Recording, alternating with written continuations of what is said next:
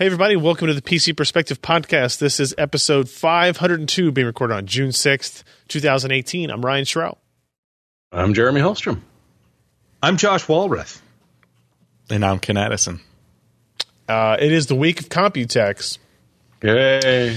You know, I used to say during this week, and usually I'm over in Taiwan, blah, blah, blah, but I actually haven't gone, and I think this is my 5th year, maybe. No, 7th year. No. 2011 was the last time you went. No. It's the only time I went. We have this discussion every year. Yeah, and you're wrong every time. I'm sure I've gone since then. 2011. It hasn't been 7 years. Nope. I'll check my passport later. You got a new passport since then. I still have the old passport. It has a hole through it. Didn't ritually burn it? No. You know, selling it as a memento. It's going in the Shrout Museum at some point, I believe. The Presidential Museum. Yes, Yeah. correct. Yes. Computex is the Taipei-based hardware show, computer show, that is more consumer-centric than most, right? And it's more component-centric than most. You know, it used to be when you go to CES in Vegas, you'd see cases and stuff like that. And now you don't. And that's fine. But Computex is still that. InWin is still there. Silverstone is still there. Almost All like those that's companies where are the still majority of the companies are based. there. Yeah, it's weird. It's very convenient for them. It's very convenient. It doesn't cost much to ship cases across town as compared to Las Vegas. Correct. Correct. And plus, it's not Las Vegas. Yeah, and people, and they don't have to get hotels for them in Las Vegas, and yeah. So we've got a lot to get through, so we'll jump through that. Some of it will be quick. We'll point you to the websites for more information, et cetera, as we go. But let's first start with, hey, we're live at PCPer.com/live. And if you want to join us, you can do so Wednesday nights. I'd like to join you. You can join me. And Josh, I'd prefer you be a little bit earlier than Wednesdays, 10 p.m. Eastern, 7 p.m. Pacific. I'll try to do my best. You know, Frontier flies direct Denver to Cincinnati. Yeah, no, I heard they just canceled that flight tonight. Really? Yeah. I better put on some glasses that are not so shiny so I can see you better, so I can hear you better. What is this thing? Who is this? Wait, go back to that. Who was that guy? That's weird. You always Superman? People always look like they have smaller eyes when they take their glasses off. I feel aroused. Quick, put it back on. Put it back on. I can't see what's going on. If you want to hang out in our chat room and talk with us and, I don't know, do the things that people do in the chat room, you can go to PCPer.com/live at those times. And if you need a little reminder, you can go to PCPer.com/subscribe, which is this page here that asks for your name and your email address. And all we do is send you an email, an hour, 2 hours before we do a live stream. I have just started let's see. I'm past the beginning stages because we have approvals. Now we're into the scheduling phases of 2 additional live streams, non-podcast related. 2 additional live streams that will have people coming here to visit us, tell us about their stuff, to tell you about their stuff, and give away hardware at the same time. So that's always important. I can tell you about my stuff. Okay. Yeah. It may not be the stuff that you want to hear about. You have to but come I out can to tell Cincinnati and tell me. And you have to give it away. It's kind of crazy because I got this cream for it, and I'll tell you later. Okay. All right. Pick of the week. I can't wait for that live stream. So go to that page and do that thing. We still have our Patreon campaign running. That is at patreon.com/PCPer. This is where you can go to, it's not exactly donate, but contribute to what we do on a regular recurring monthly basis. It could be $1 a month or $3 or $10 or $20.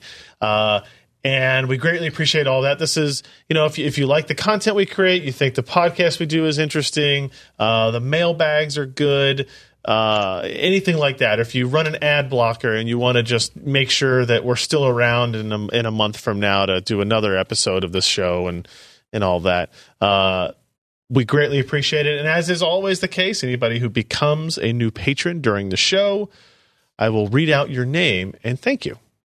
So thank you. And we have one now. We have a new pledge of $9.99 from, isn't it incredible? $9.99. Thank you. So, isn't it incredible? Definitely gets the Computex time frame that we're in here. So, Great. Speaking of mailbags, if you want to check out the mailbag that the Patreon enables, you can see last week's episode with Josh himself. The episode title is Stimulants Needed Edition. And I didn't want to know, so I didn't watch it. Josh, was it good? Was it great? Oh no, it was awful. I mean, look at the state of my office.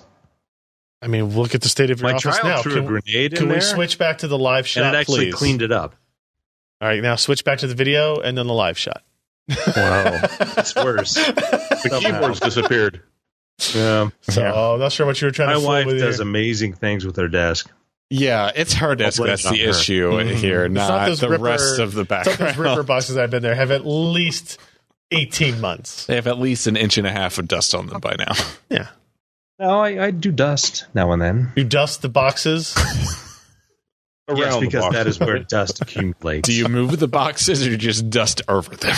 No, because Ripper XX it's an ongoing advertisement for these mouse pads. You've been getting paid all this time, and damn it, What I'm the angry shit? now. Maybe We still have Yeah. our merch store at joshtech.com. That's JOSHTEKK.com. You can buy Death Wish Raid, Hot Dog Down a Hallway, Super Pipe. You could get this PC Per logo t-shirt, the same shirt I'm wearing today, mind you, which I've worn this a few times here, Yeah. right? And my wife looks at me at dinner tonight and goes, "Is that a new shirt?" No, it is is not. it comfortable? Yes, it is very comfortable. Is Look it how good comfortable quality? I am. Whoa. Yeah. How is the I stitching? remember. I think I got the medium one. I think I got the premium tee. I got the Hanes tagless, right? And I prefer thicker t-shirts. Yeah. Ken prefers like the thinner, softer stuff. I like sandpaperish. This is not a sandpaperish type shirt, Rubs but I on like your nipples. Yeah, yeah, exactly. That's $50, by the way, for anyone who wants it. For the sandpaper. That's extra. For the sandpaper. And also, don't forget, we do have the Josh Tech accessories, like the Josh Tech mug that I believe you're drinking out of currently, right? No, I've No. got a. Alex is. You can Oh, have okay. Josh Walrus with his racing wheel, and you can get a T-shirt of that. You can get a poster of that. It's all very exciting, and proceeds go there. And if you go now, delivery before Father's Day with rush shipping. So You get at least 10 extra FPS in your racing games if you're wearing this at t-shirt. least, Yeah, at least. yeah, agreed. So check that out. Again, that's Josh Tech, JOSHTEKK.com. Just KK. All right. Before we get into the reviews, we do have another new patron from Christopher Williams for $1. Thank you very much, Christopher Williams. We welcome any and all who help us out. Greatly appreciate it. All right. So we've got some reviews here. The XPS 15 2-in-1 Logitech G Pro. We're going to be succinct here because the real focus of this week is Computex.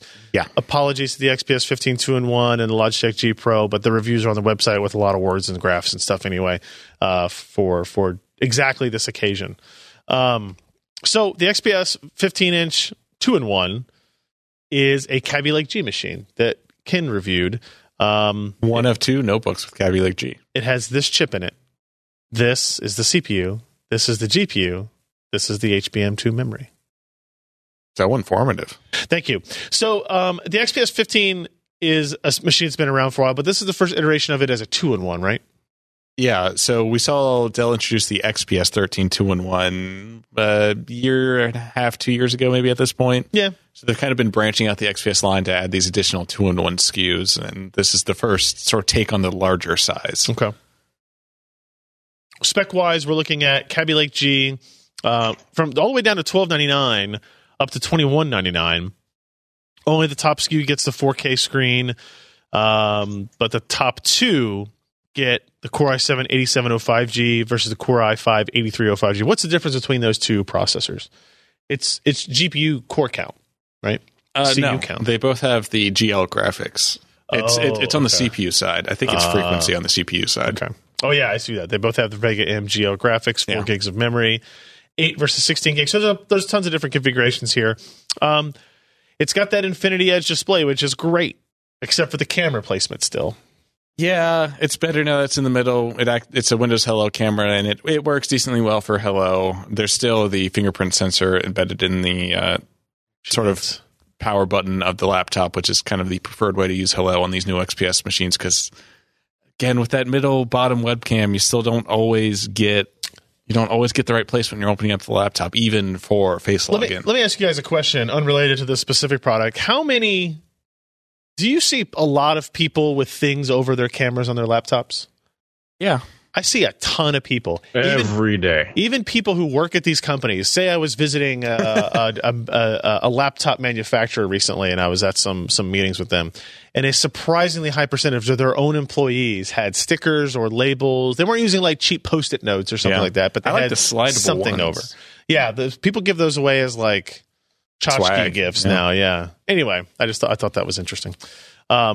Obviously defeats the purpose of Windows Hello Camera if you keep your cameras covered the whole time. And it has a new keyboard as well. Yeah, it's what they're calling their maglev keyboard design. It's using butterfly switches. This is pretty analogous to what Apple did with the modern MacBooks, the 12-inch MacBook and the MacBook Pro. So it's sort of it's a design where every corner of the keycap moves and can actuate the button, essentially. You don't have to press down in the center like you do on most chiclet-style keyboards. You can kind of activate the key anywhere. It has an even activation and is very thin, which is a sort of key thing in this notebook is the short Z height. Yeah. So they could keep some of the thickness down on the laptop. Yeah, they claim that because of the thermals of the design, they needed to make the keyboard thinner. The maglev came up as part of that. As the name implies, it's using magnetic levitation that's what pushes the key back up after you depress it.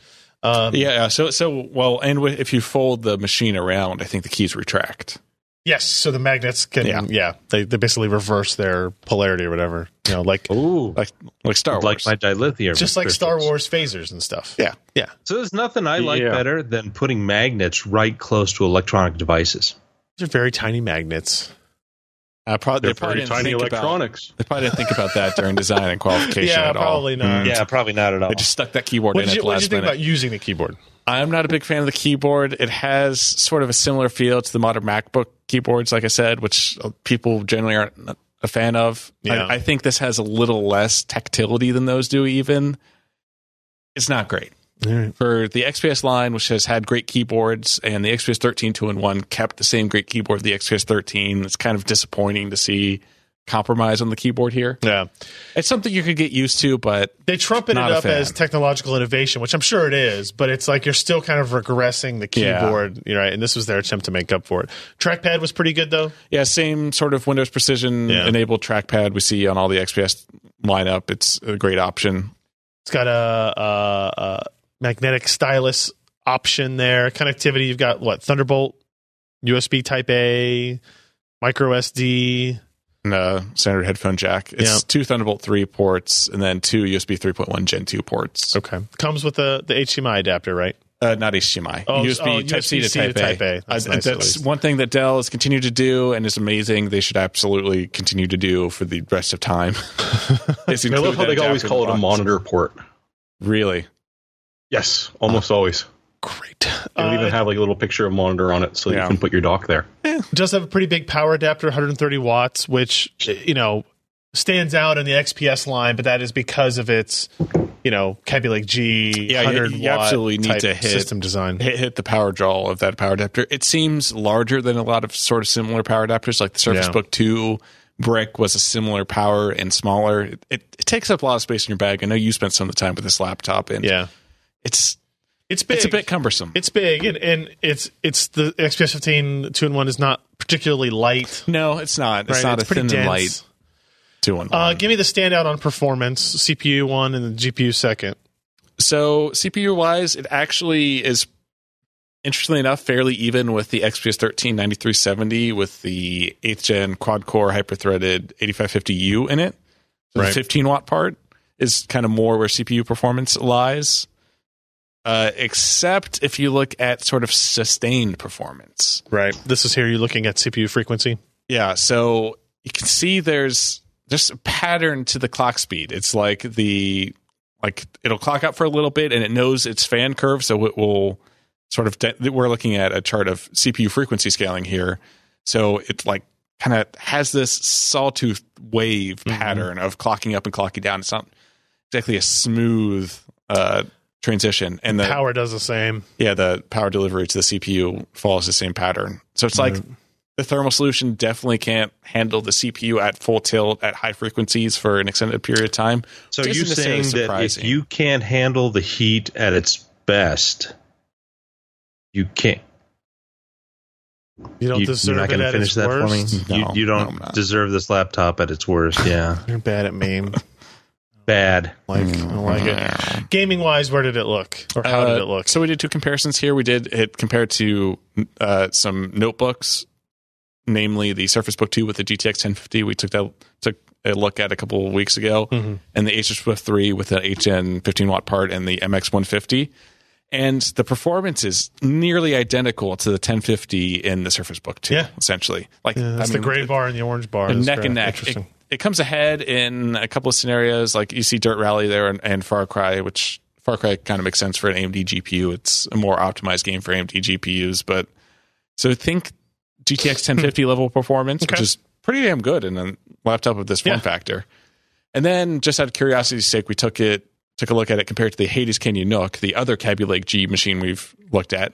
Now that is a processor that it's running at 100-watt TDP. The graphics have more shaders. It's not exactly an equivalent. That's more of a desktop scenario in a Nook. But, I mean, it tends to hold its own. We were playing at 1080p in the highest graphical settings in this test, and you can eke out 30 frames a second. If you turn down some settings, you could do 1080p gaming, modern AAA titles at, we'll say, 45 plus frames per second with pretty good image quality settings. Battery life, not great. Pretty damn disappointing. Yeah. Didn't crack 6 hours. And it's got a really large battery. It's got a 75 watt hour battery in it. Yeah, that is disappointing. Pricing wise, it's still pretty expensive, right? Yeah, we had the highest end configuration, and they even upgraded it to a 512 gigabyte SSD, so it was $2,350 at the time of review.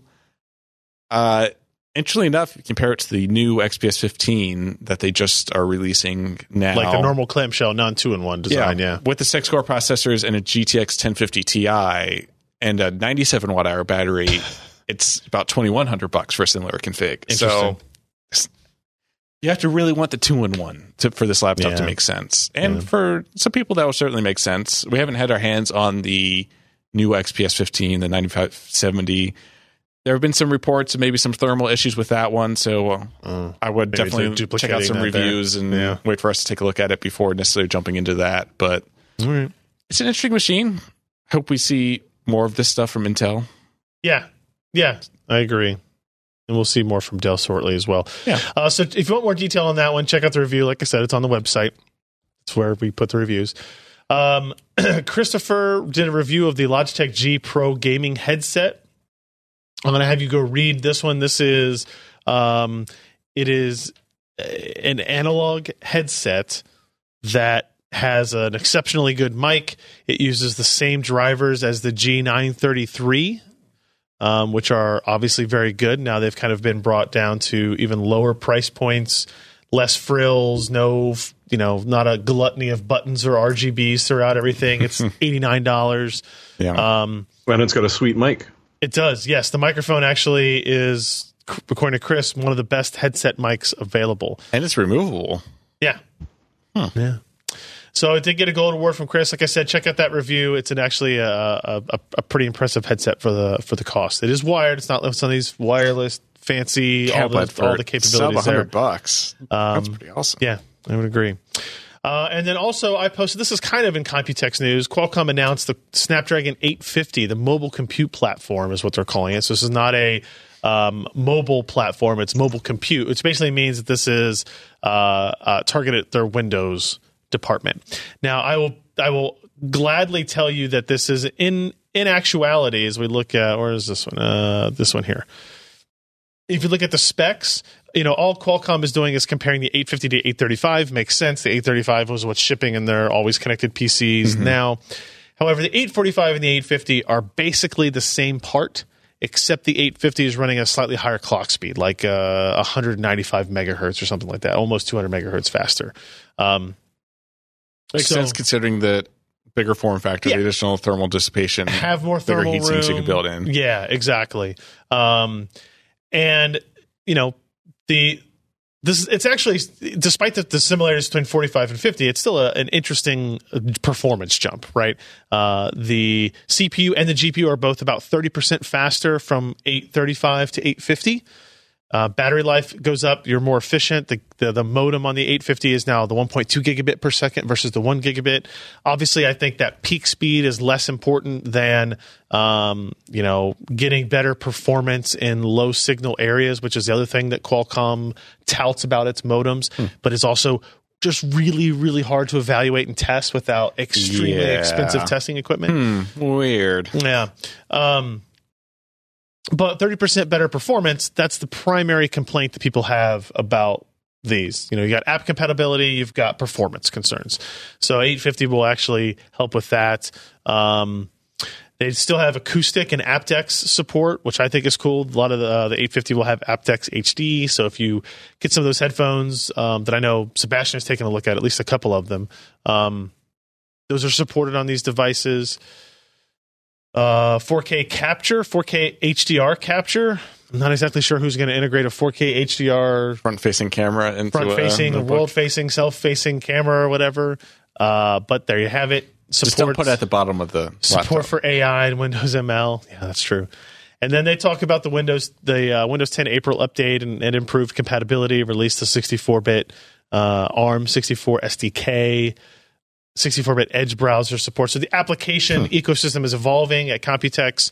Microsoft was on stage at Qualcomm's event talking about that commitment. It was after Terry Myerson left Microsoft, there were a lot of questions about what was the health of this initiative, and apparently it's getting back on track. So that's good. We'll have more on this pretty soon. We'll have devices, I guess by holiday of this year. Did you mention what the TDP was on that? They don't really say what the TDP is. It's probably super configurable still. Yeah, my assertion is that you're looking in the 5 to 7 watt range, similar to the Intel Y series, which is like a 7.5 watt part. Yeah, because I think, with a lot of the ARM architectures, once you get above 10 to 15 watts, it's the performance just you can't clock it up anymore. Seriously diminishing returns. Yeah. Because if you look at their clock speeds, like they're hitting 2.95 gigahertz, I think. And it's pretty good on their process that they're using on that. But man, 50 more megahertz, guys. Like 50 more megahertz. That's a curious frequency we'll visit later in the show, I think, for a Snapdragon part. Is it? Yeah. Oh, okay. All right. Yeah. Oh, well. So check that out. Like I said, 850. It'll be coming soon, and Qualcomm will have a few more months before they dive more into the devices using this. So pay attention. All right, now we're getting into the Computex news itself. If you followed the show, we didn't talk about it last week. This all happened in the span of a week. That I think that we had written about it. Well, we talked about rumors of this. I think we mentioned it last week as well. Yeah, well, the Core i7 8086K is official now. It's only been rumored for a while. Yeah. It is it's a Coffee Lake part, 6-core, 12-thread. Mm-hmm. It's essentially it's a higher clocked Core i7 8700K. It's running at 4 gigahertz base and 5 gigahertz turbo. They're those nice even numbers we were referring to. Yeah, as opposed to 3.7 and 4.7. So it's 300 megahertz faster base, 300 megahertz faster turbo. That's not insignificant. It's still, almost a horsepower. Yeah. Same cache, same memory support, PCIe, TDP. Same Look at those PCIe lanes. They're overwhelming. 16 lanes. There is no official pricing yet, I guess. It's supposed to go on sale Friday, I believe. I know. They're starting the giveaway tomorrow. I don't know when it's supposed to go on sale. Yeah, 5 o'clock. They're giving away 50,000 of these processors in celebration. No, they're not giving away 50,000. They're giving away 8,086 of them. Oh, right. They're making 50,000. There's 50,000 available. Got it. Yeah, so this is going to be extremely difficult to ever find. The sweepstakes page lists $425 as the value of the prize. That's probably probably right. Like the 8700K is what, 350? Yeah, 360. Yeah. So unless Newegg gets a hair up their ass and decides to mark this one up or something, as far as I can tell, they're not sampling media for reviews. Maybe if you were in Taipei and you were shaking the right hands, you could steal a box with one in it or something. But as long as you take a cute picture of it with some really cool glasses on. Look, nobody takes cuter pictures of processors than me. Right. 3 to 7 times better. Your white balance is Really? Well, I don't have a choice but to be So white in my white. pictures. So we'll probably be buying one to see what it does. I'm a little disappointed. I'm not surprised that it's a limited edition, but I'm a little disappointed in that 50,000 units. 50,000 units is a pretty low amount. Yeah. It's almost like the binning of the 8700K. We now get an insight into. Yeah. We were debating using this processor on a new GPU test bed, but once we found out it was going to be a limited edition, we were like, nah, we don't want something that we can't replace, or that other people won't be able to easily buy to replicate results. So, anybody have any comments? Is anybody disappointed that this isn't an 8-core part, like the magical 8-core part that had been rumored for a little bit? There is no magical 8-core part. Just get a 2700X and be happy. Well, that requires a different motherboard. That would be a Ryzen 7. Yeah. Yeah. But hey, that motherboard will last you. It sure will. Yeah.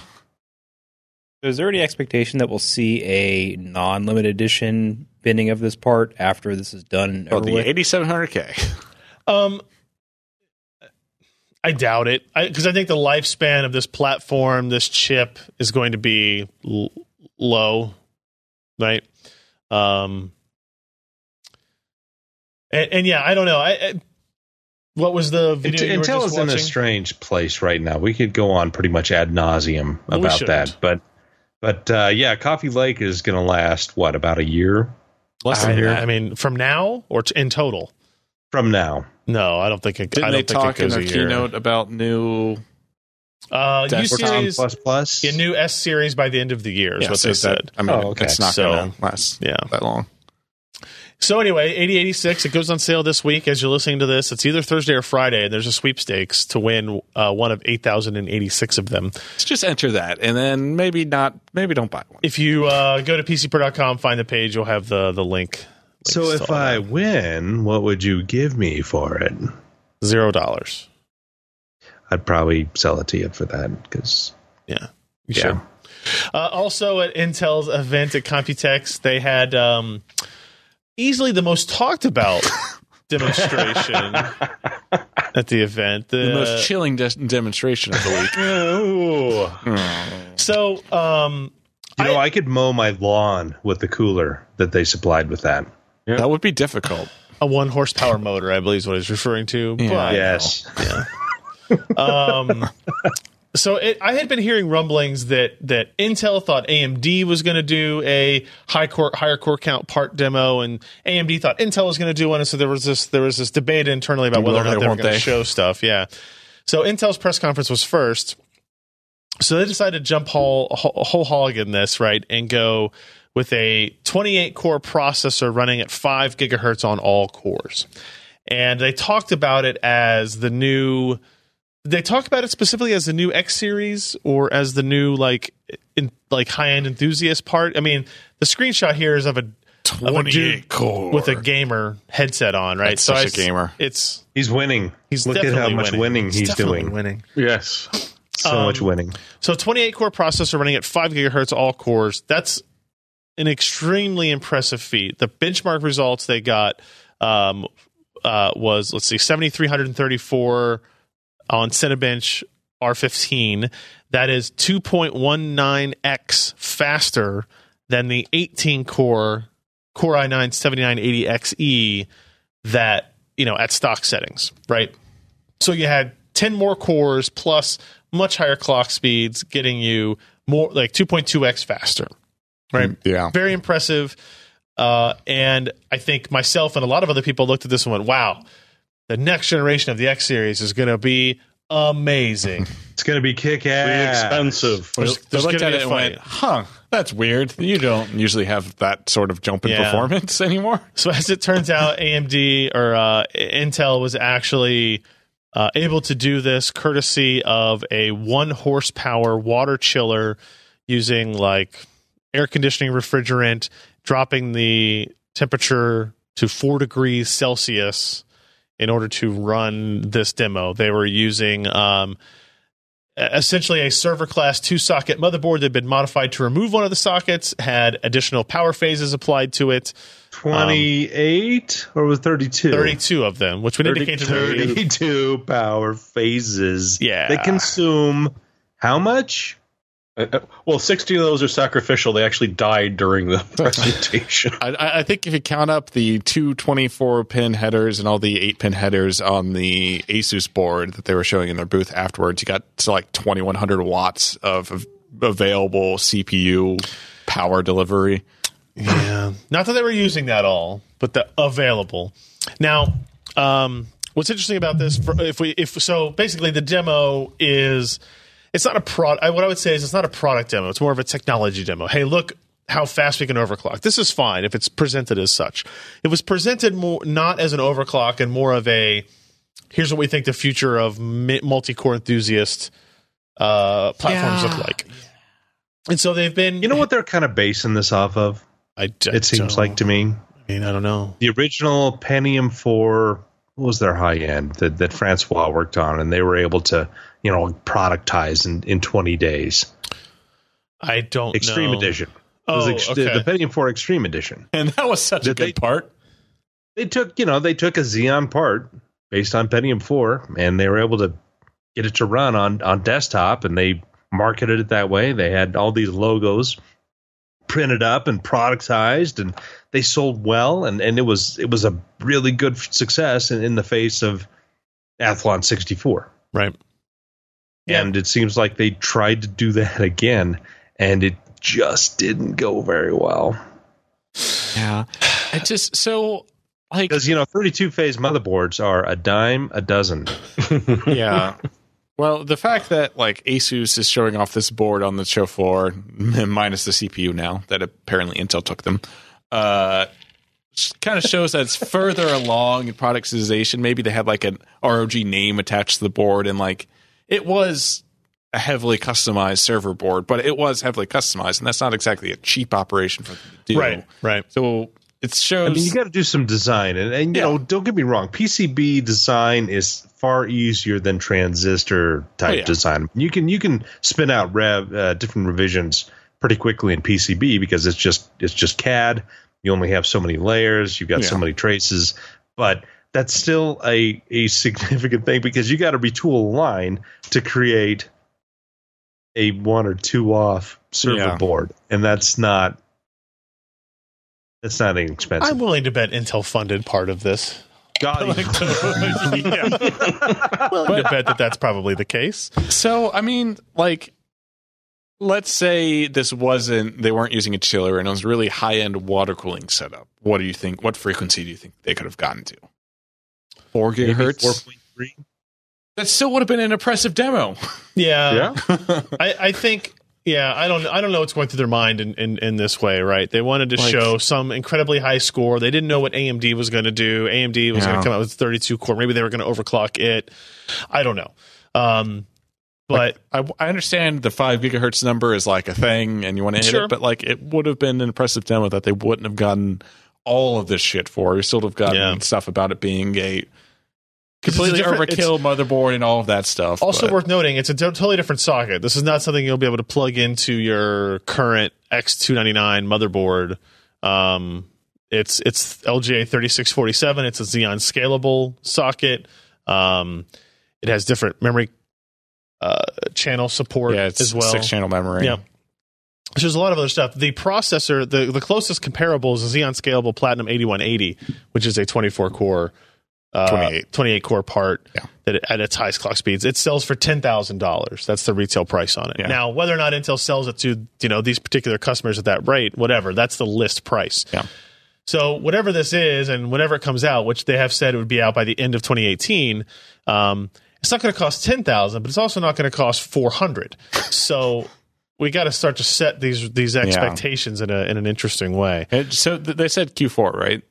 They said by the end of 2018, which means December 29th. It would seem very unlikely that this is actually a Xeon Platinum 8180, that it's a Skylake X based part, right? You would think it would have to be the next thing, which we're kind of expecting this year, Cascade Lake. But there's not a whole lot of difference there. It's not going to change a whole lot of stuff, but there are a lot of people saying this is literally an 8180 with an unlocked multiplier. It probably isn't quite that simple. Yeah. It's probably a next generation part.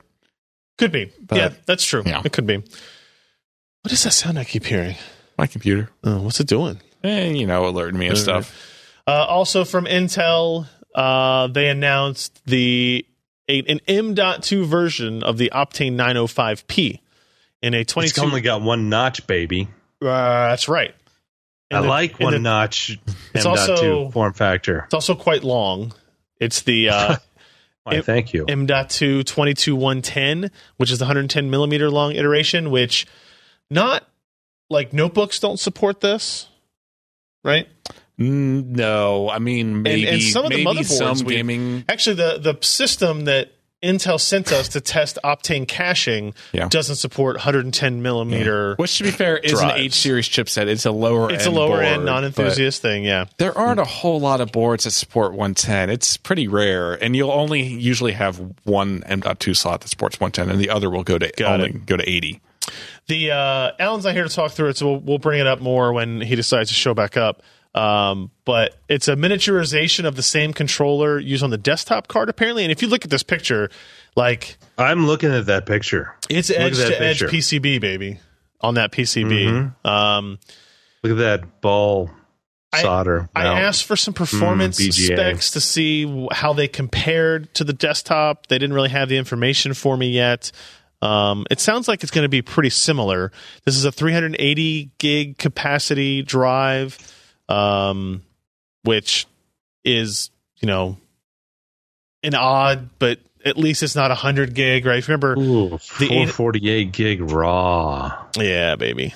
You like it raw. 18% over provisioning. Not quite as much as the 900p 280, but, you get what you can get. So Alan estimates that it should be in the $450 to $500 price point, which is very high for 380 gig drive, but in line with Optane. I'm very curious to see what the power draw of this new controller is. Yeah. That's something that, depending on have a heat sink. I mean, probably, and depending on the environment in which you're putting this, a lot of times these guys are putting, motherboard vendors are putting M.2 ports on the back of motherboards, between the motherboard and the back of the case, right? So let me ask you this real quick. Oh, you please. What is the usual draw of an M.2 drive? Is what, half a watt? No, it's more. Is it higher than that? No, I think up to 6 watts. Well, 7 I can see there max, the part would be limited to a 7-watt power envelope. Yeah. Yeah. Well, there you go. So, I mean, I don't think they use that typically. Seems high, but okay. How many Dell desktop machines have you ever seen that have had the chipset actually not have a heatsink on it? Way too many. I don't look at them very often, but yeah, sure. New generation doesn't. Yeah, but I mean, one thing that I would caution is that storage performance will decrease if that controller overheats. If your chipset overheats, what the hell does a chipset even do anymore? USB, right? DM4, baby? DMI4, baby?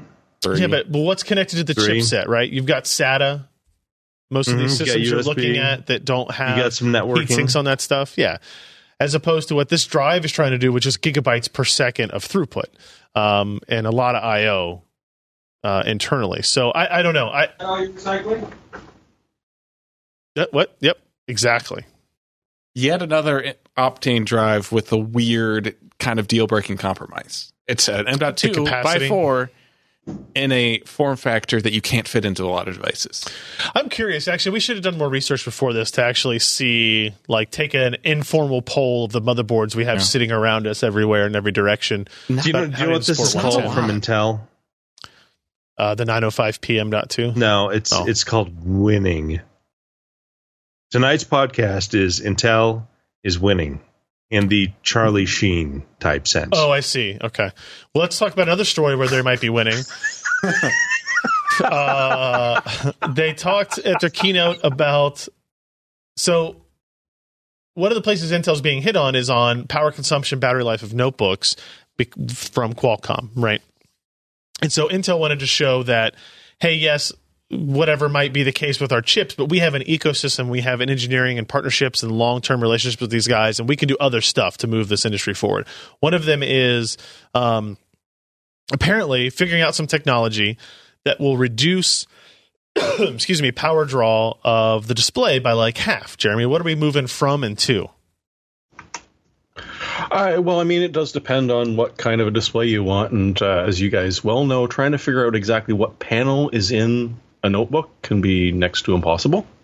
It's true. So what they're talking about is cutting the total power draw by 50%, assuming you're running off of Intel graphics. Right. The example they gave was deeply confusing to me because they said the Dell XPS with 13 that has a battery life of 20 hours, which sort of confused me. Well, It was extended up to 24 hours. So 20% of a base is not bad. No, it's actually really good. Because that draw is actually going to stay relatively the same, even if you're idle versus gaming.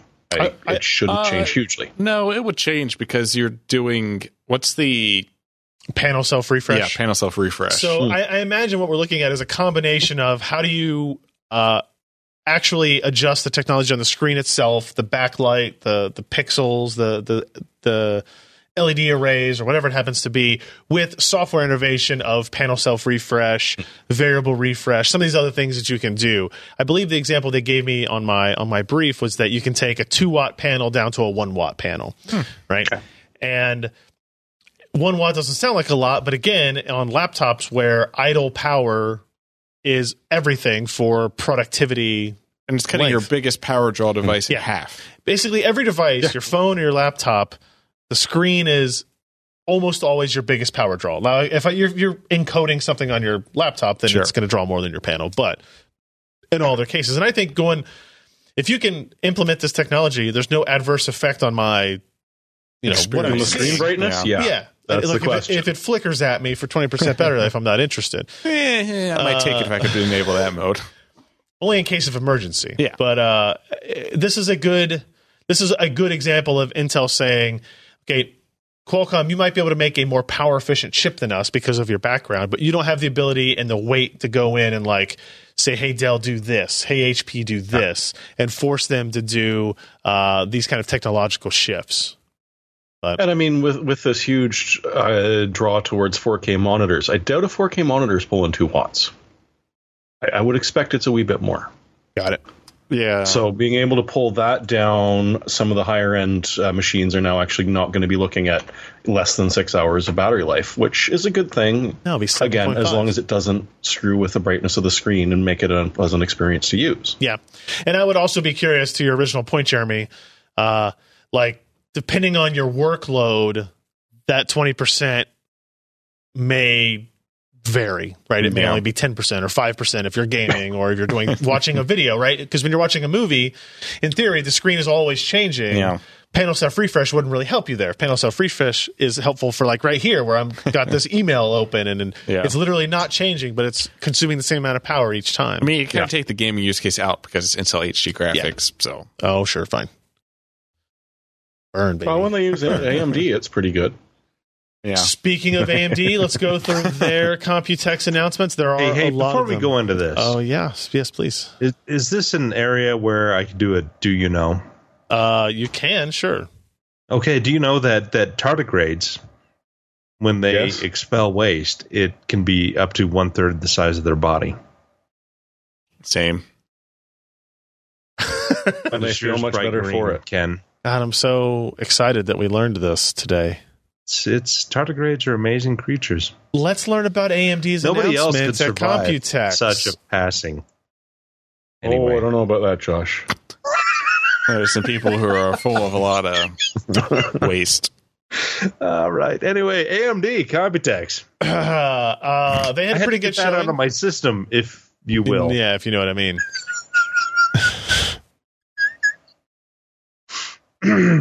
Sorry. No, you're not. So AMD had a lot of stuff to talk about. Let's first mention Epic. Tim posted this up. They talked through a few days ago, they announced a partnership with Cisco. Cisco is a rising player in the enterprise space. They're small, but rising. Small, influential. Yeah. They're small but growing. Right. They've done a lot of push into getting into this market. They're now using EPYC single socket platforms for this. They talk about 10% more or 20% more storage per rack, 50% more servers, improvement in per VM costs. Same thing with HP. They announced the DL325 Gen 10. It's their first 1P ProLiant server, 25% lower cost per VM. These are all important claims. Then they had Tencent, was the giant Chinese cloud company, kind of comparable to Google, I guess, in a lot of ways. They own everything. But they have now deployed EPYC-based servers in their cloud service. Again, their claims are 30% lower cost per VM, as well for 3D rendering, genetic modeling, e-commerce, a lot of stuff that obviously people use VMs and cloud-based servers for. So impressive stuff for them there. And really their EPYC story is all about momentum. It's, they're not refreshing it like they are with the Ryzen and Threadripper. They're not going Zen Plus. They're not adding that into it. But they do want to show people that, we know that getting back in the server space takes a lot more work, takes a lot more time. It's more relationships. It's not, they're trying to sell 10,000 parts instead of to 10,000 to one person each, right, on Newegg or whatever. So it is a much tougher deal.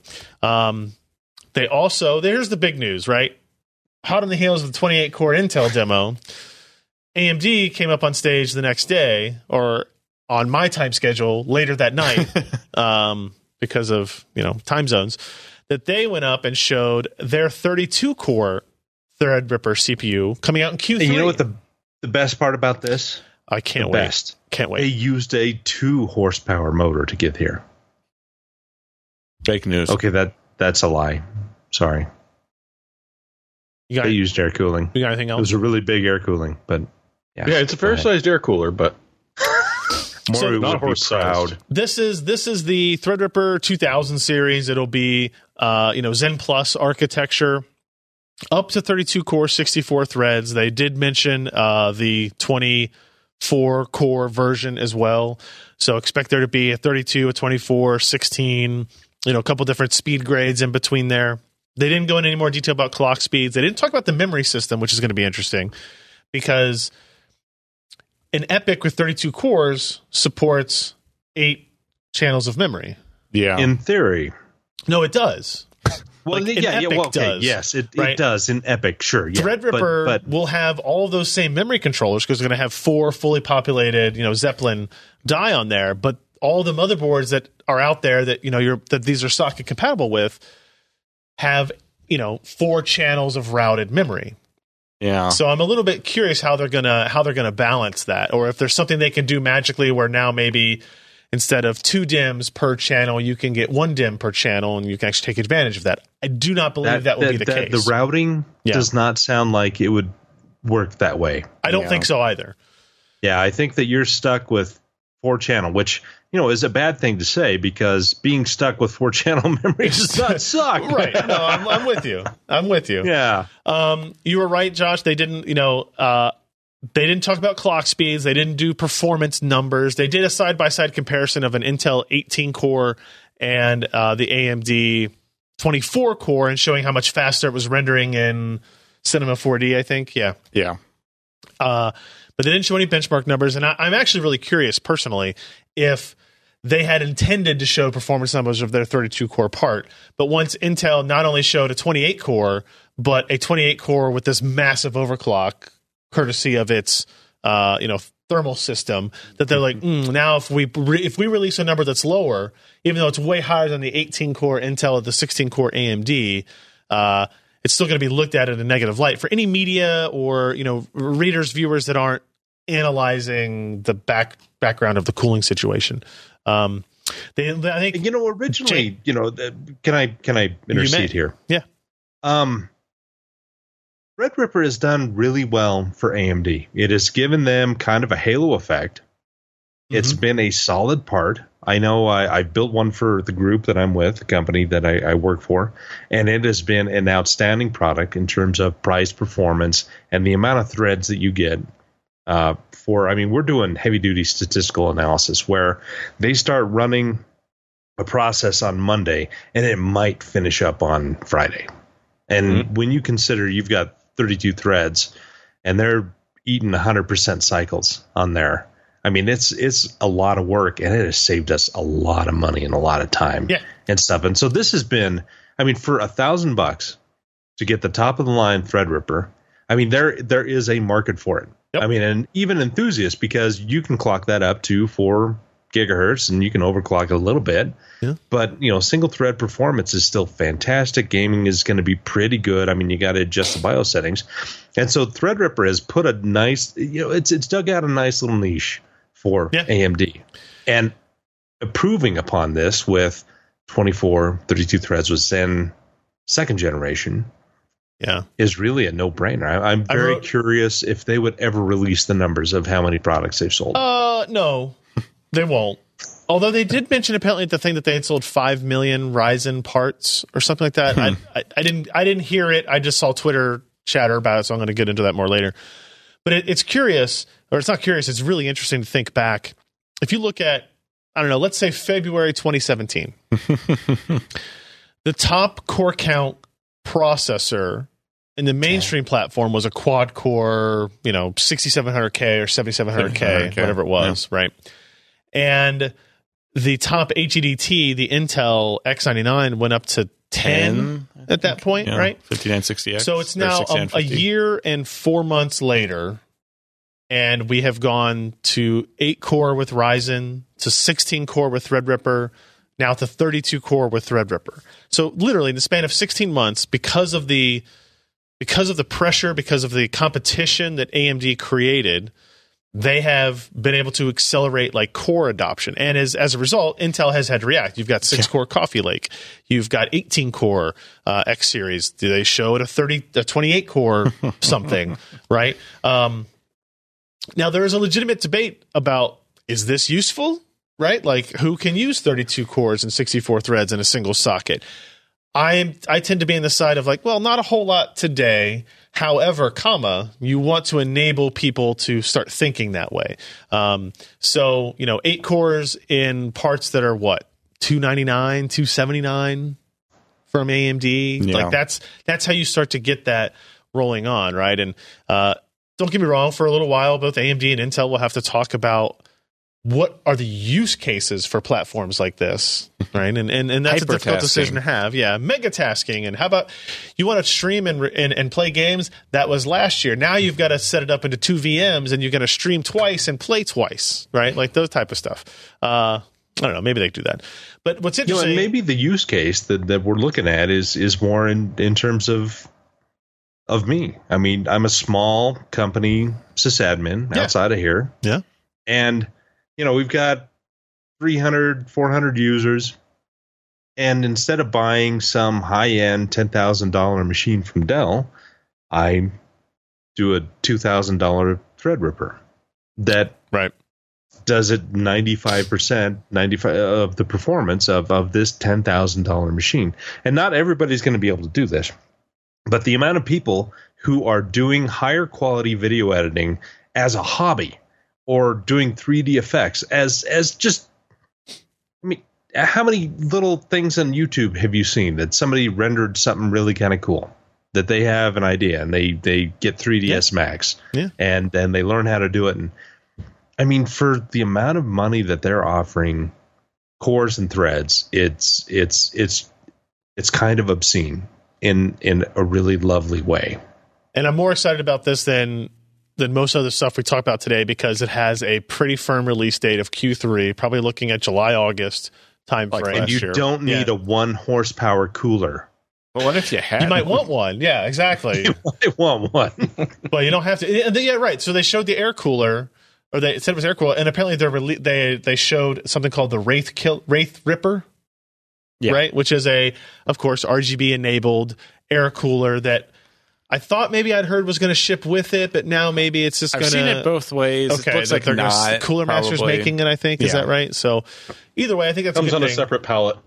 There were issues with Threadripper coolers and TR4 sockets and getting all that worked out. So I think what AMD did with Ryzen 2000 series and packing a cooler in the box with everything, and then maybe doing that with Threadripper 2000 series is a good deal too. Let's get to the other stuff they had here. Lisa held up Zen 2 Rome EPYC CPU, which is their 7 nanometer version. This is not Zen Plus. This is actually Zen 2. Yeah. This is the new microarchitecture, the new design, the second iteration of Zen. And no details on perf or anything like that, but they have silicon up in labs now. It's sampling in the second half of this year to partners, and it will be shipping in 2019. And obviously 2019 is a 12-month period, so it's not a very detailed window, but it's there. And I think that's epic. So that means, they're getting, of course, EPYC is made of dies from Zen, which goes across their entire. But what's interesting is we don't know product. What the configuration is going to be this time. So we have no information on what the core count is, or none of that. It could be. It's not going to be one monolithic die. They're not going to go that way. But maybe they're 16 core dies now instead of 8. Yeah, and not only that, but they are out TikToking Intel. Mm-hmm. Yeah, I mean, it's not an accident that they're talking about this. Oh, sorry, that's me. That's my fault. They mentioned 7 nanometer on the GPU, and they're hammering down where they can because they know that the pressure on Intel for being behind on 10 nanometer is significant. So they're going to take advantage of that as much as they possibly can, which obviously leads into the GPU side where they showed off a working Vega 7 nanometer graphics card. It was running a Cinema 4D ray tracing demo. No performance metrics again on this. Very early. And 32, what's cool about 32 this, gigs of HBM2 memory. What's that? Is that the die size goes from about 550 millimeter square to about sub 400, so they're thinking around 300 millimeter square. Yeah, I saw some analysis. They've got 4 HBM channels rather than 2 in Vega. Yep. So you can get more stacked, 32 gigs. Yep. But in theory, get double the bandwidth. Yeah, I think it'll be impressive. They talked a little bit about new deep learning operations, probably something similar to the tensor cores. Hardware virtualization improvements, a high-speed interconnect, basically something to rival NVLink for data center work. They didn't mention anything about gaming in relation to this. I saw some stories talking about this GPU is going to come to gaming later in 2018 or something like that. That's wrong.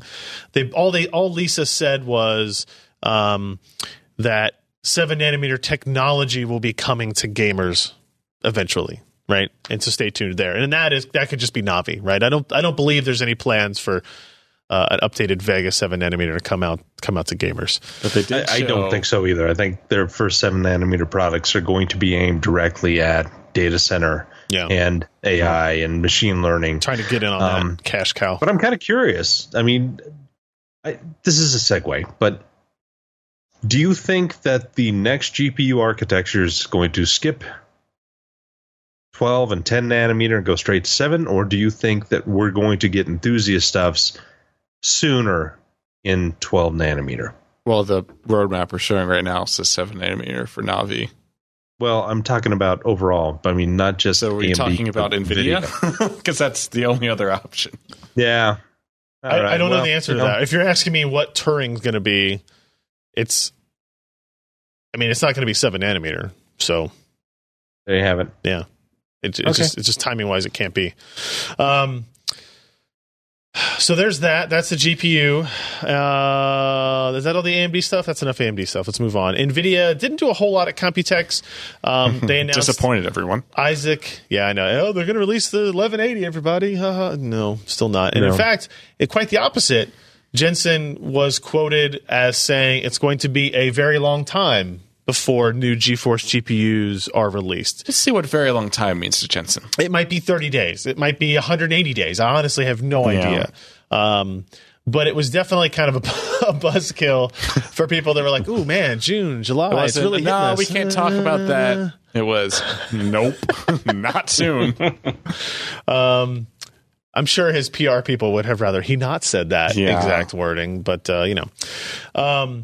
Then, last week they had their Taiwan-based GTC event last week. They announced HGX2, which is a basically a server infrastructure that other partners can build machine learning and deep learning systems on. They also announced Isaac, which is their development platform for robotics. It's using the new Jetson Xavier board, which is the Xavier SoC, which is that chip they keep talking about, the largest chip development project they've ever done. I forget what it is. It's like it's 8 ARM cores and 512 Volta cores and Tensor cores as well. I don't know what the configuration is of that. Supports NVDLA. This is, and then they also announced like the robotics simulator training system. So they talked about it at the GTC US this year. Agreed. As well. Yeah, it wasn't a whole lot of.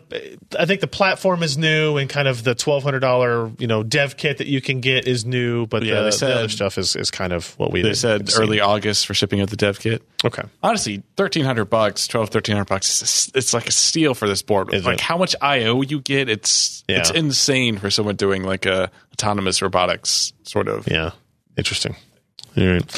All right, we got a lot of stuff to get through here.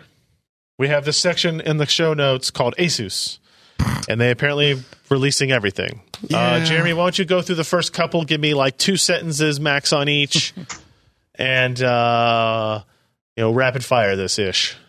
All right. Well, you got the Ryujin and Raiwo coolers, and frankly, they're just 240 millimeter and 360 millimeter water coolers. They got RGBs on them. Of all the RGBs everywhere.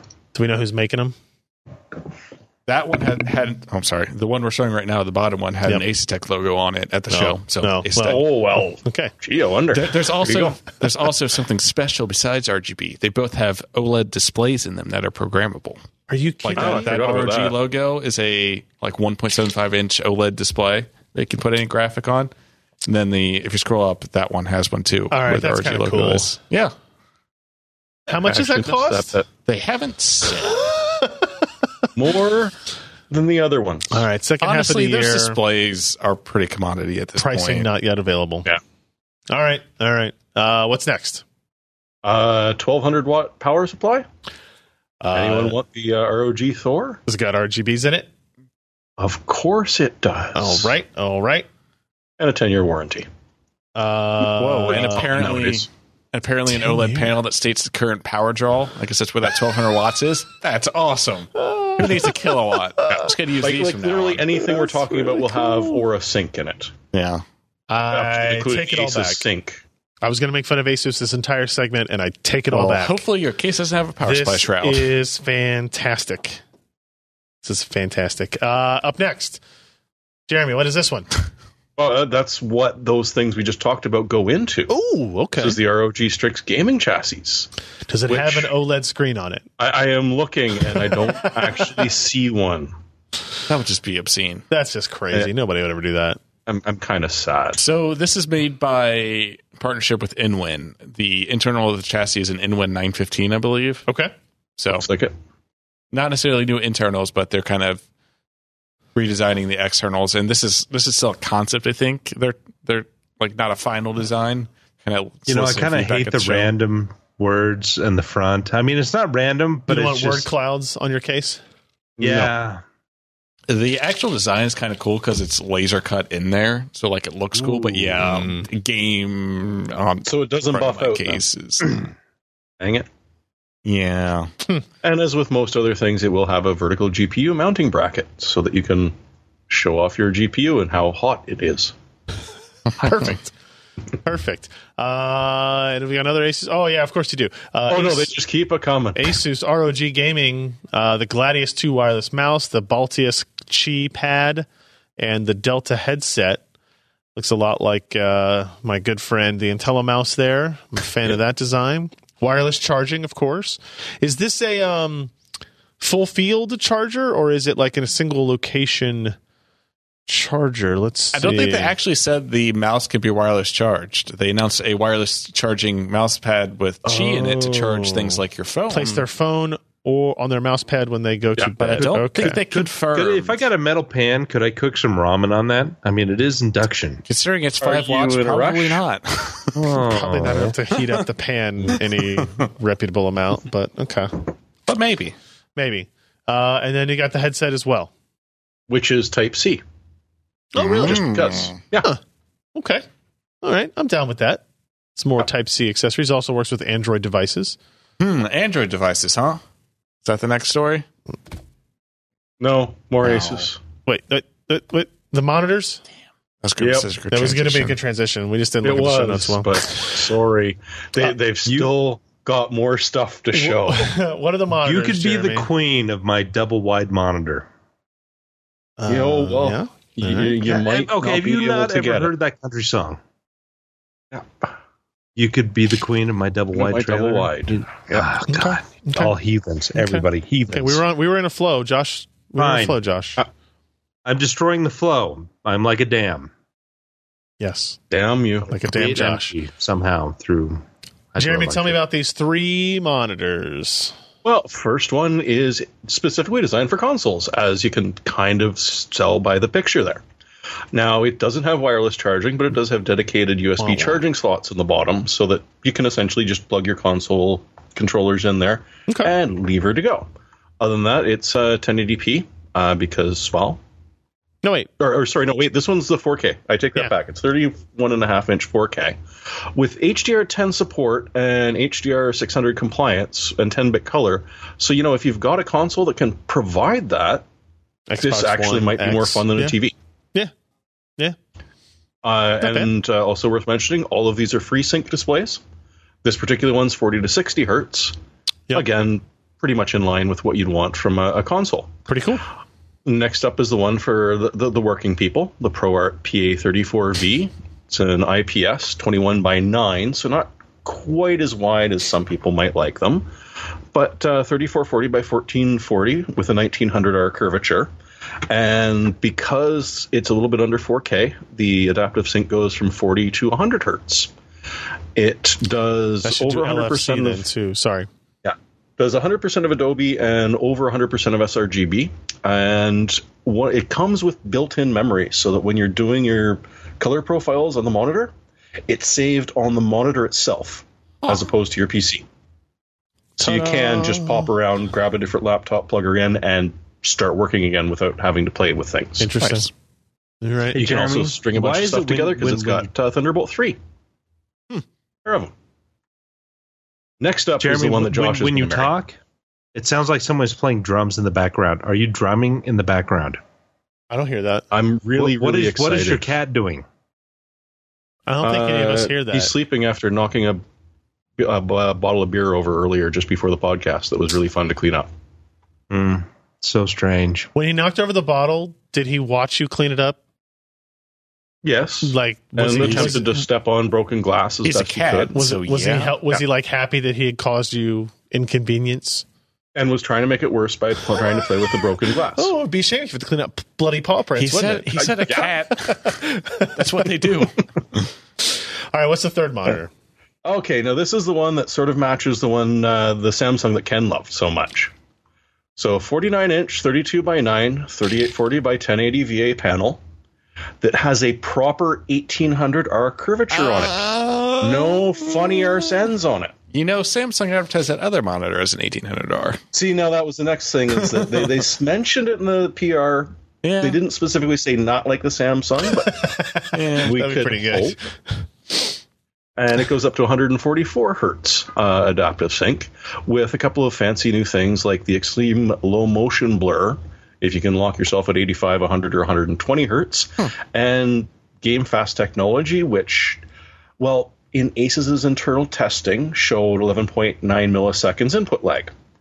So we'll see what happens when someone gets their hands on it. So do we think that extreme low motion blur is like a ULMB I think it has to be. implementation? Yeah. Well, I don't think we've ever seen that on a FreeSync display. I don't think we have either. Well, and I have a feeling because you have to be at those specific specific rates that it can't just be bouncing around. Correct. Like a FreeSync.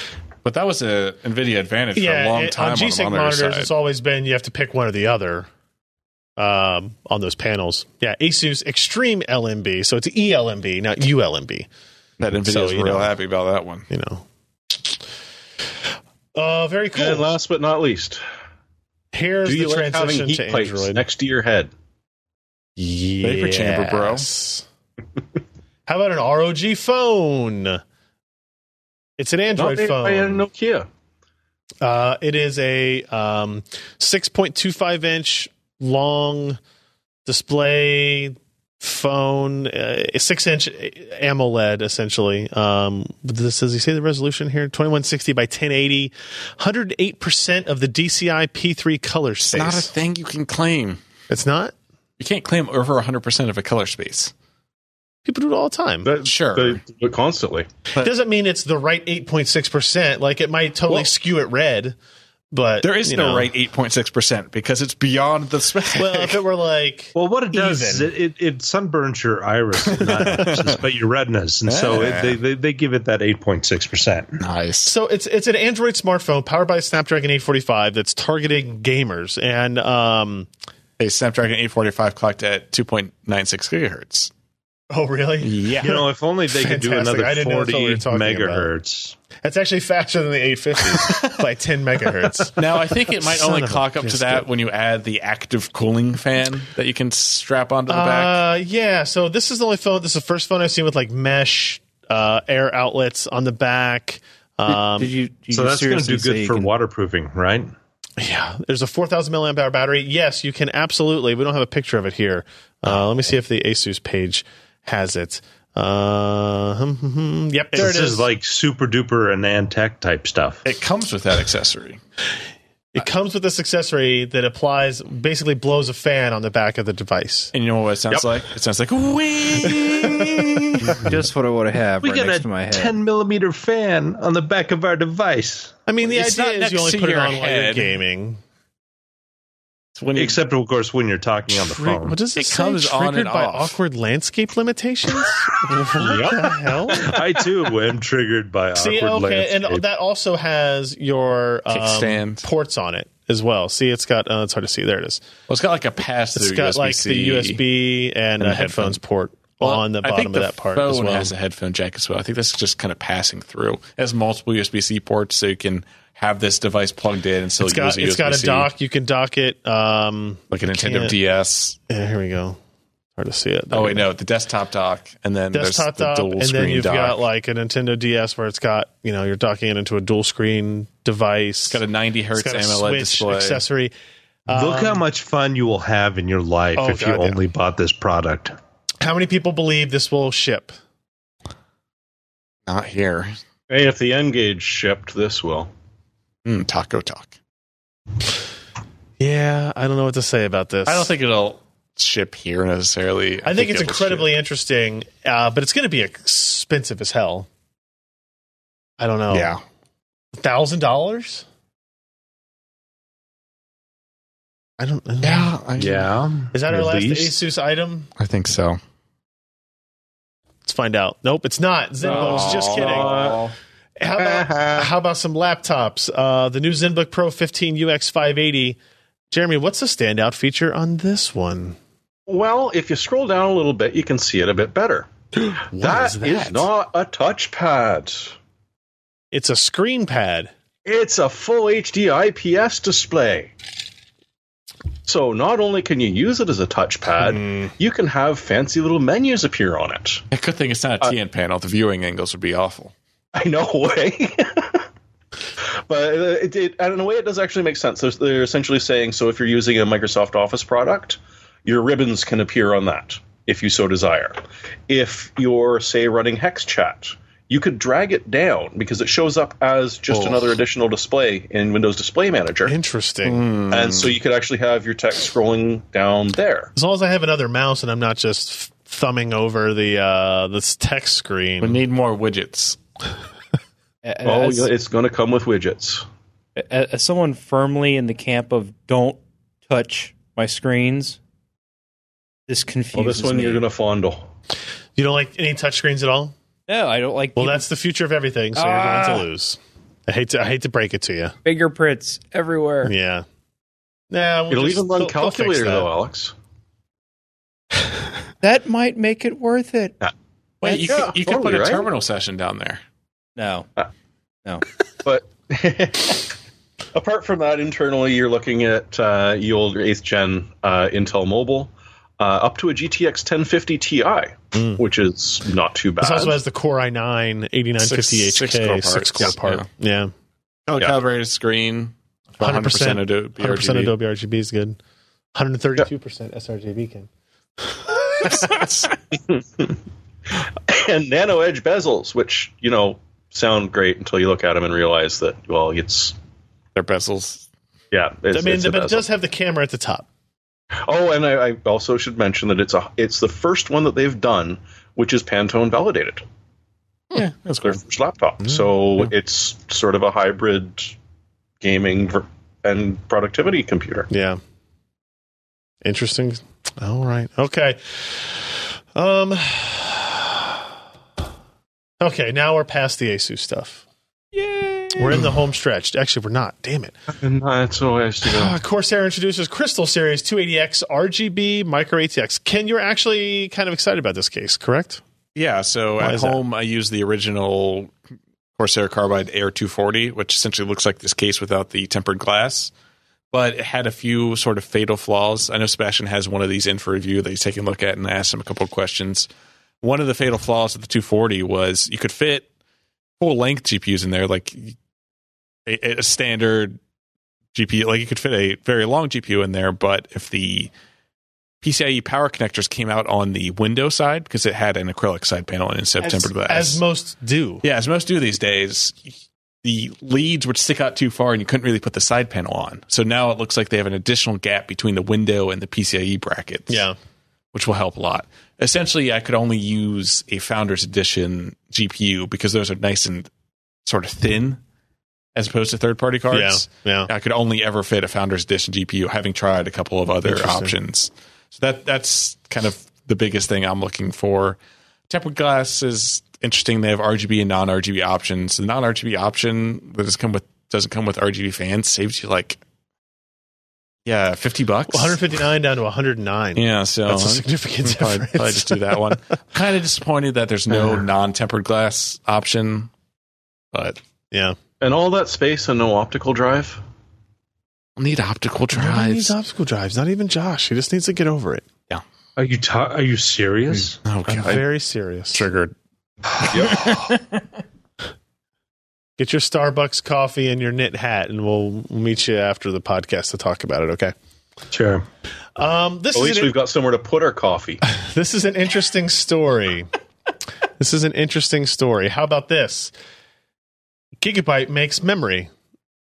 Gigabyte makes RGB memory that comes with 2 good DIMMs and 2 dummy DIMMs. Yep. So basically, you want 16 gigs of memory. You want DDR4, 3200 megahertz, 2 8-gig DIMMs, but you want to populate all those slots so that it looks cool. And believe you me, I want to populate all. Josh loves populating slots. All slots filled. Yeah. So this actually, like, at first I saw this, I was like, this is the stupidest thing I've ever seen. Then I was like, you know what? Okay. Nobody's ever done this before. But you want as much light in your case as you can get. Fine, do it. Right? Here's how you're going to do it. Right? And I don't know what the premium is for that. Yeah. How cheaply you can make fake DIMMs. Right, with just the LEDs and the controls, right? What happens if you take away the PCB and the IC and try to sell it that way? But it's an interesting idea. It's not for me personally, but if you are an RGB fanatic... Well, I mean, if you think about it, if you're going for like an aesthetic with your case and you have a proper dual-channel RAM configuration, you're going to have that hole in the middle. Yeah. I mean, it looks kind of funky if you don't know what's going on. Sure. And you're trying to do like these cool RGB animations, all the software can do now and stuff. It's going to look a bit weird, but... Yeah. I'll tell you what, I got some old RAM bus terminators that I could strap some RGBs onto. There you go. And you can buy them. Josh, go ahead. The best is when eBay gets a lot of complaints about, well, I bought these 2 and 4 DIMM kits, and my computer won't even post, but they sure look pretty with the lights on. Yeah. Yeah. Tough luck for them. Yeah. All right. Next. This is kind of cool. Case King and Der Bauer debut a phase shift cooler, a all-in-one prototype. Please, somebody explain to me what this is. Ken, did you read it? I watched a video from Gamers Nexus about this. Okay. So essentially, this is aiming to be, by the end of the year, a turnkey phase change all-in-one cooler that you can install. This is it looks easy to install. Well, this is a development unit. It's got some stuff like Do you need a 3D printer to actually create the legs that you want to use? Well, it would be very difficult to print acrylic sheets on a 3D printer, but Does it come with adapters so I can hook it into my refrigerator? Please let Ken talk through this. All right. it's got some extra stuff like that port on the side that they can use to pressurize it for demo. And the tubing is supposed to go down to like 10 or 12 millimeters, so like normal sort of hydraulic line like you'd use for something like brakes in a car. And it's supposed to be a 240 millimeter turnkey phase shift cooling unit. They aren't really talking pricing or anything yet, but I mean, this is the first time we've seen anything like that. The phase change stuff has been super massive, difficult to sort of implement. Yeah. You've had you know what the best part about that is? What? How that piece cuts off half your memory DIMMs. Again, that piece won't be there. That was a testing piece so they can pressurize the unit. Oh, I thought you were talking about above. No. Because there's a very similar unit. The one on the top is a pressure relief. But they won't say what fluid it's using. It's not using 3M Novik because that has PFCs in it. You can't ship that, Clean Air Act and such. You can't distribute that. So they're using some new fluid that they're not talking about, but enables them to do this and ship it across the world. So Movec. And you said it's not Flurner, right? No. I think that one has the coolest name, though. It does. That would raise the price a bit. Yeah. Can I breathe it underwater? Did they say anything about what's the temperature that this basically would get us down to? Like, obviously, it has to be significantly better than what you get with everything else. Otherwise, why would I pay $9,000 for it? The inevitable cost that will be charged. And not really any information on performance or anything like that, but it'd be super interesting if we see a kit like this ship by the end of the year, because like nobody's been close to commercializing this. No, in a large scale. Not anything like this. And what's interesting about this is it's fully passive. You know, if you're talking phase chain, it's typically an active loop. You have a compressor and expansion chambers. There's no pumps. There's no. It looks like there's a central line and an external line, and it goes up, condenses, and then flows back. I mean, it's not like an active phase chain. Like it's a Peltier, we're actually pulling heat out. Yeah, it's all passive. So are you saying that this is passive aggressive? It looks pretty aggressive while being passive. I really want to cool your CPU, but it's just. I think you're using it a bit too much. All right, we're moving on now. Sebastian wrote up a story about Rivet Networks introducing Killer Wireless Extend technology. This is kind of an interesting solution, which basically lets you turn your notebook, your PC that has killer networking on it, hardwired killer networking, and killer wireless. You can turn it into like a mesh access point. Right?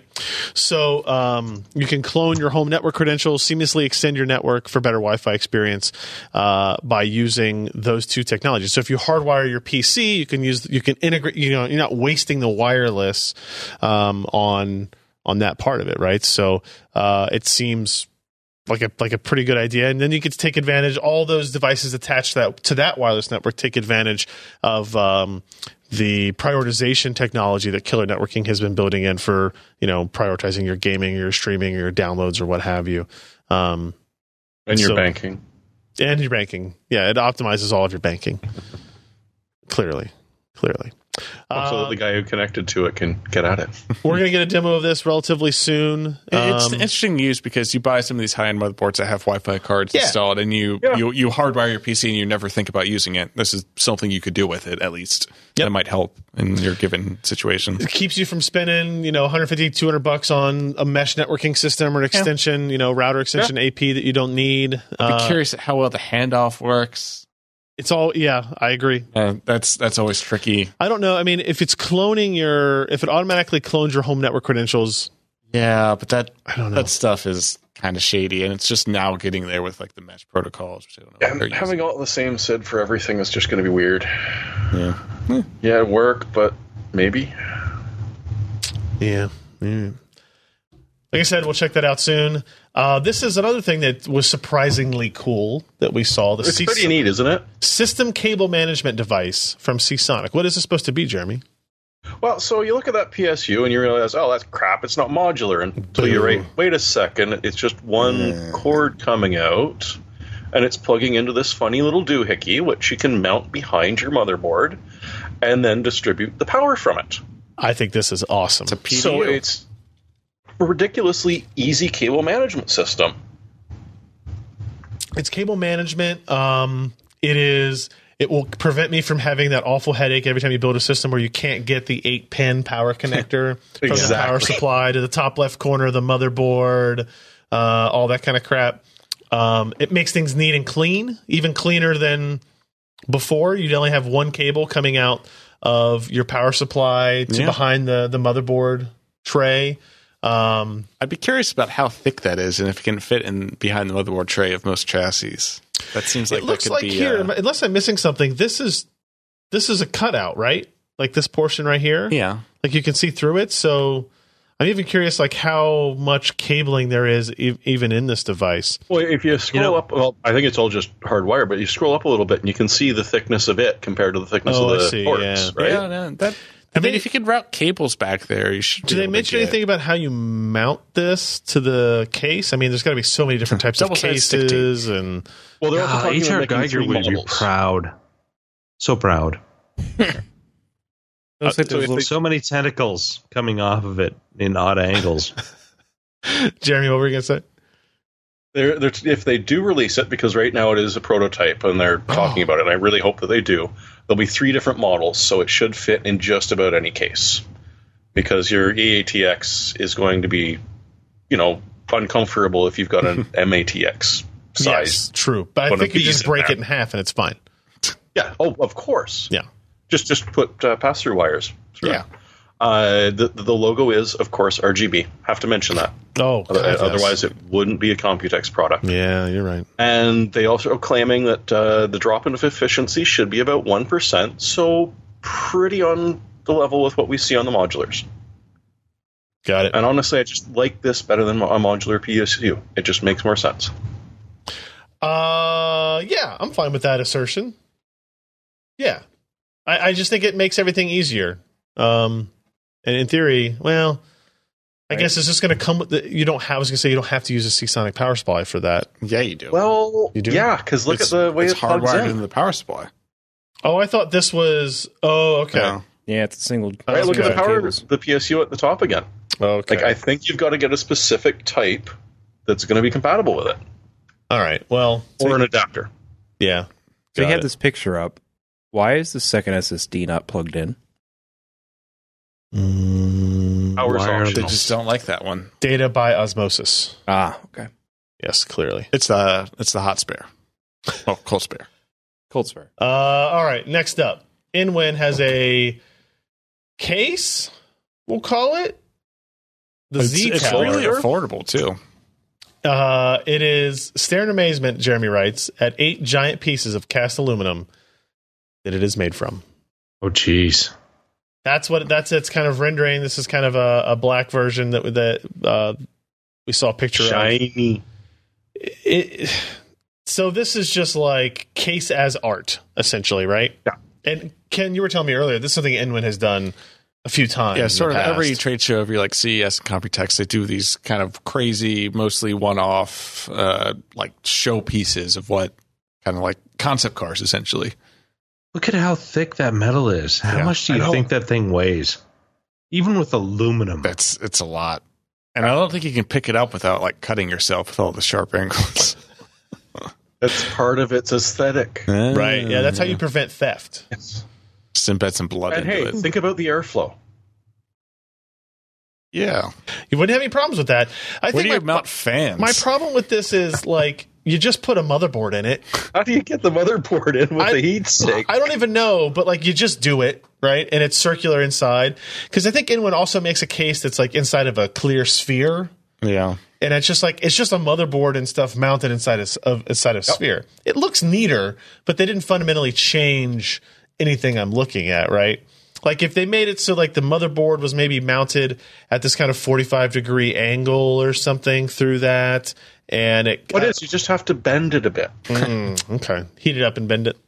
Yeah, fair enough. All right, that's a Z Tower. That's our gig. That's Computex is over. Yay! Oh my God. It's not quite over yet. We got 2 more things. Microsoft bought GitHub. Scott's not on here to talk about the importance of that.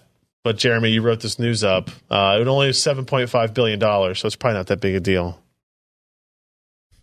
$7 billion in PayPal and half on in the cost of doing the business.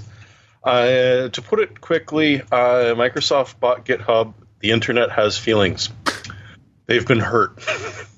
I hear that happens a lot, actually. Yes. So as an aside, GitLab has reported they're having scaling troubles onboarding all the customers. You know where GitLab's hosted? No. Azure. Are you kidding me? No. And GitHub was hosted by Amazon AWS. That'll be the first thing they change. No. That'll be a gradual we sort of change, saw this coming because Microsoft's been playing with the Git virtual file system for quite a while now with Azure, and they like buying things and then running them beautifully, and we hear from them constantly about new products. Yeah. Microsoft is a hell of a lot more developer-friendly, developer-focused company than they were 5 years ago. Yeah, and people asked for Microsoft to be more friendly to open source and be more friendly to developers. They put Linux kernel in Windows 10 essentially. They bought GitHub people ask for all this stuff and they're trying it. So you can't give them too much shit yet until they fuck it up. Right. Yeah. It's kind of But they also got to be a little worried that their favorite Azure instance is the Linux one. That's got to be deeply upsetting to them on some level. I mean, they're making money. They're making Linux kernels for stuff too. Like they have that IoT stuff where they have the Linux kernel for their Azure IoT service. Yeah. We've almost figured out the Office 365 licensing by now, so let's find out about what the Git. Don't worry about figuring it out. They'll figure it out for you. Just give them the credit, give them the corporate card, and you'll be fine. That's fine. And our last story, Fortnite. I just put this in here because I like these stats. Scott wrote this up. According to a market research firm, Fortnite brought in $296 million across all platforms for the month of April. Just April. This is the free-to-play one, right? Yep. Free-to-play. That's insane. I think they only sell cosmetics. Correct. Like it's not even play to win. Nope. Or pay to win. It's legitimately cosmetics, dances, emotes. Maybe it's multiplayer. Maybe it's Maybelline. Yeah. That's what you're saying? This news comes a few days after Epic Games announced that it had earmarked $100 million for Fortnite esports competitions. Why not at that point? Yeah, the price pool will be spread out over multiple events in the 2018-2019 season. And Scott says, I think they know where they got the money from. Interestingly enough, Tencent owns a share in both Fortnite and PUBG. They own a share of Epic. Tim Sweeney's doing pretty well. They own a share of Bluehole.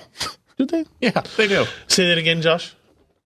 I think Tim Sweeney's doing very well for himself these days. He's probably fine. How do you think he feels about this? Because this isn't he's an engine guy, right? Like he's pushing technology forward, and the most successful thing they've ever done. Okay, he's like, anything. you know what? This looks like crap, and then he opens up his bank account. He's like, you know, it's not so bad. But he wasn't hurting before. That's true. It's not like he suddenly got rich. But he's hurting far less. Sure. I would say that my impression of Tim over recent years has been that he's more of a advocacy guy now, advocating against Microsoft Store and the closing down of these things. And so he might see this. He might be just totally amazed by the cross-platform stuff that they've done with the mobile devices and the console devices and the PC devices all working together. He's gone from realism to the artistic intent of money. I understand what they're trying to express to me through these crappy graphics. They're not crappy. It doesn't have crappy graphics. They actually have cartoony art. They have a lot of modern post-processing effects and stuff in Fortnite. It's It's just a visual style. Yeah. That's fine. Whatever. You don't know what you're talking about. All right, it's time for our picks of the week, and I don't Are you have going to any. pick Computex? No. Favorite time of the year? No, I don't Not have going any. to Taiwan. Tickets to Cathay Air. In the interest of time, I'm going to not have one, and I'm going to go Didn't with. know that was an option. It's not Wanker. for everybody else. Mm. Let's see. Here we go. You think you are Tim Sweeney? Exactly. I've got to make my $296 million 2 months ago. I'm waiting for the check still to clear. Jeremy, what do you got for us? So I probably posted this a while ago, but the Hackaday Prize is still going on. This particular one is the Power Harvesting Challenge. So for those who desperate, and it's such a good graphic. Wait. Is he? No, Whatever you pumps? want. No. They're not attached. Whatever you want. Okay. Well, sorry. I know you get a little bit excited, Josh, but no. So anyone who wants RGB thumb screws, well, why not figure out a way to turn the power of the friction of screwing it in into enough power to get your RGBs glowing? The other reason I bring it up is because last year's winner straight out went and made a solar-powered welder. Nice. How long does it have to charge? Quite a while because it uses supercaps, but It's it still discharges charging. pretty quickly. All right. As you know, we like arc welding with weird things, so there Well, is he's pretending serious to. money behind this. And for the first couple of steps of winning each of these types of the 5 different challenges, essentially all you've got to have is a decent project plan and a rough plans up on GitHub. You don't actually have to have built anything, Nice. Okay. Fair. so it's worth taking a look at. And I get $1,000 if I make up a good idea? If you make Pretty much. not just a good idea, if you make it. No, I know. If you just make enough No, plans, that it $1,000 seems just to get the reasonable. idea and show them that I can build it, and then they give you $1,000 to build it. No. Yes, Yeah. Really? Yeah. up to 10 grand if you do really well. Yeah. Aha. Or sorry, 50 grand. Yeah. But then you have to Wow. build it for that part. But I would just take Yes. $1,000 is what I was saying. Potatoes. Wait, people have already done that one. Damn. Josh, Me. you're a frequenter of the SSDs. Because I don't actually contract them very often. Fair. That explains Anyhow, Alan's absence. 860 Evo, 1 terabyte for $250. I think that's Are you about serious? 25 cents a gig. How much? That's about 25 cents per gig. Your division is precise. Thank you. Yeah. No, that's really. I mean, think about it. Just a couple of months ago, it was $70 more than that for any kind of 1 terabyte SSD drive. So we're now on the nice downhill slope of prices, and because they leveled out for quite a while, but now we got new process nodes, other new technologies, 3D stacking, all these fun things. I'm thinking more VNAND rather than 3D stacking because we've done anyway. Yeah. Yeah, $250 for a 1 terabyte fast SSD. I like drives. That's nice. 4 terabyte. Get the 4 terabyte, sucker. No, I'm not going to get the 4 terabyte. 2 terabyte? 2 terabyte? 527? It's cheaper to buy 2 it just doesn't scale well in price. Mhm, You're mhm. paying $27 more. 4 terabytes is $11.90, so it's $190 more yeah. than buying 4 1 Yeah. terabytes. Yeah, so 1 terabyte. Sweet spot. What's the 250? Oh, Yeah. 250 is $80. So It's even better. yeah, no, it's not. 4 times it's 240. Math is I was hard. thinking Math is so 500. hard. Sorry. So they have the labels No, you're at right. the grocery store. 8 that times 4 is says, 320. Yeah. Say again. so they have the labels in the grocery store that say, so many cents per ounce. Correct. Those are useful. Yeah. Yeah. So why not have cents per gigabyte here? This is a needed option. So some PC Part Picker does that. On their Really? prices, they have cost per gigabyte. Some of the pricing engines have that. Yeah. Okay, so I got enough money I can afford a 309 gigabyte drive. Can you get me one? Sure. What can we do here? Oh well. Work with me. All right. And now, Ken. So Did you fix your printer? Probably about a year ago, I picked the Prusa i3 Mark II. I picked up a used printer that had a couple of issues, was kind of worked a lot. And part of the thing is Prusa announced the i3 Mark III a couple of months later, of course. But it has a lot of improvements. It has a removable bed now, which really helps. You can kind of flex the parts off of the build plate instead of using a spatula and jamming at it and sending it through your hand like I've done before. One of the things I think the people that listen to this podcast will appreciate is a Noctua fan, 40 millimeter fan for the hot end cooling instead of a generic fan now. The 3D printer enthusiasts discovered Noctua and that they make quiet fans. You can see the tan on the left hand side of the extruder there. The telltale sign. But since I already had a Mark II, they released a Mark II and a half upgrade kit for $200. It adds a lot of the new features, like it has filament runout detection, so it can sense if there's filament in it or not. So if your filament gets jammed or breaks or you run out of the spool, it'll pause the print until you insert new filament, which is nice, sort of for like running large prints overnight. There is the full i3 Mark II to Mark III upgrade available, but it's like $400 because they move from a 12 volt to a 24 volt system. So essentially all of the electronics get replaced. Yeah, it's $500. They really recommend you don't do that because it's essentially building a new printer. So if you want that, spend the $750 and buy a new printer kit. And then you have two printers. You could sell the old one. You could give it to somebody. You could do whatever. Yeah. But the Mark II and a half upgrade kit is a pretty good value. I got mine in. I have yet to install it. That's this weekend's project. So I will report back. But yeah, Ken often brings in interesting trinkets that he has built over the weekend. Laser cutting a map of the United States, that kind of thing. But it's nice to see a company who... Where do you put all this stuff? The laser cutter's at my buddy's house because I'm not letting it burn down my apartment. Burn down the buddy's house. I get you. Prusa is a cool company because everything's open source. They develop back to the community, and they release these upgrade kits for their new printers. So it's not just, hey, we released the i3 Mark III. Sorry, suckers. Buy that one. Okay, well, we'll sell you the parts. Joseph seems like a good guy. Yeah. They put a lot of the development into the community that other companies rip off and sell cheaper versions that aren't made as well. So what kind just buy the original. He can print just about anything on this thing.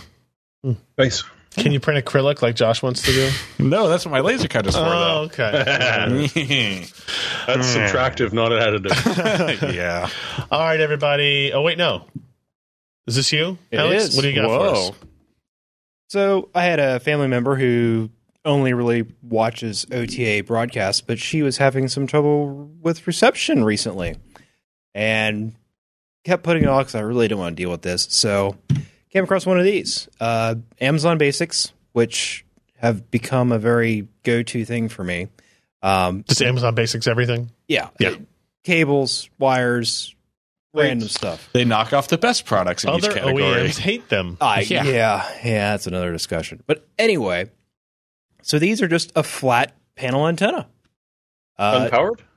This one is not, but there is a $5 upgrade to get a powered one. And we actually went with the powered one, and it works amazingly. Yeah, I use one of these at home.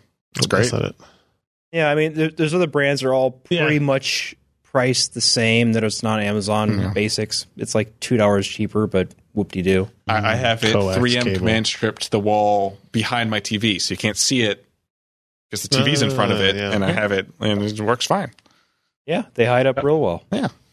I live down in a valley, so this doesn't work for me. I was going to have to put one in my attic, like a bigger, bulkier. Just put a dipole on the top of the house, get into ham radio. I'm just going to move instead to the top of the hill. Hoity-toity. Mine gets 5 to 7 channels depending on the day. Yeah. I mean, if you have a good HD signal here, you get like 20. Yeah. Right? Yeah. So and super high quality. Yeah. Very cool. All right. Now that is the end of the show, everyone. We thank you for joining us. PCPro.com/podcast. That's where you can go. You can find notes to all the links to all the stories we talked about in our show notes. You can find RSS feeds. You can find if we had a sponsor, you can find the sponsor of the link. We don't have a sponsor this week. If Josh scared them all away. I did, sorry. I'm taking it out of. You're not getting a check. What else was there?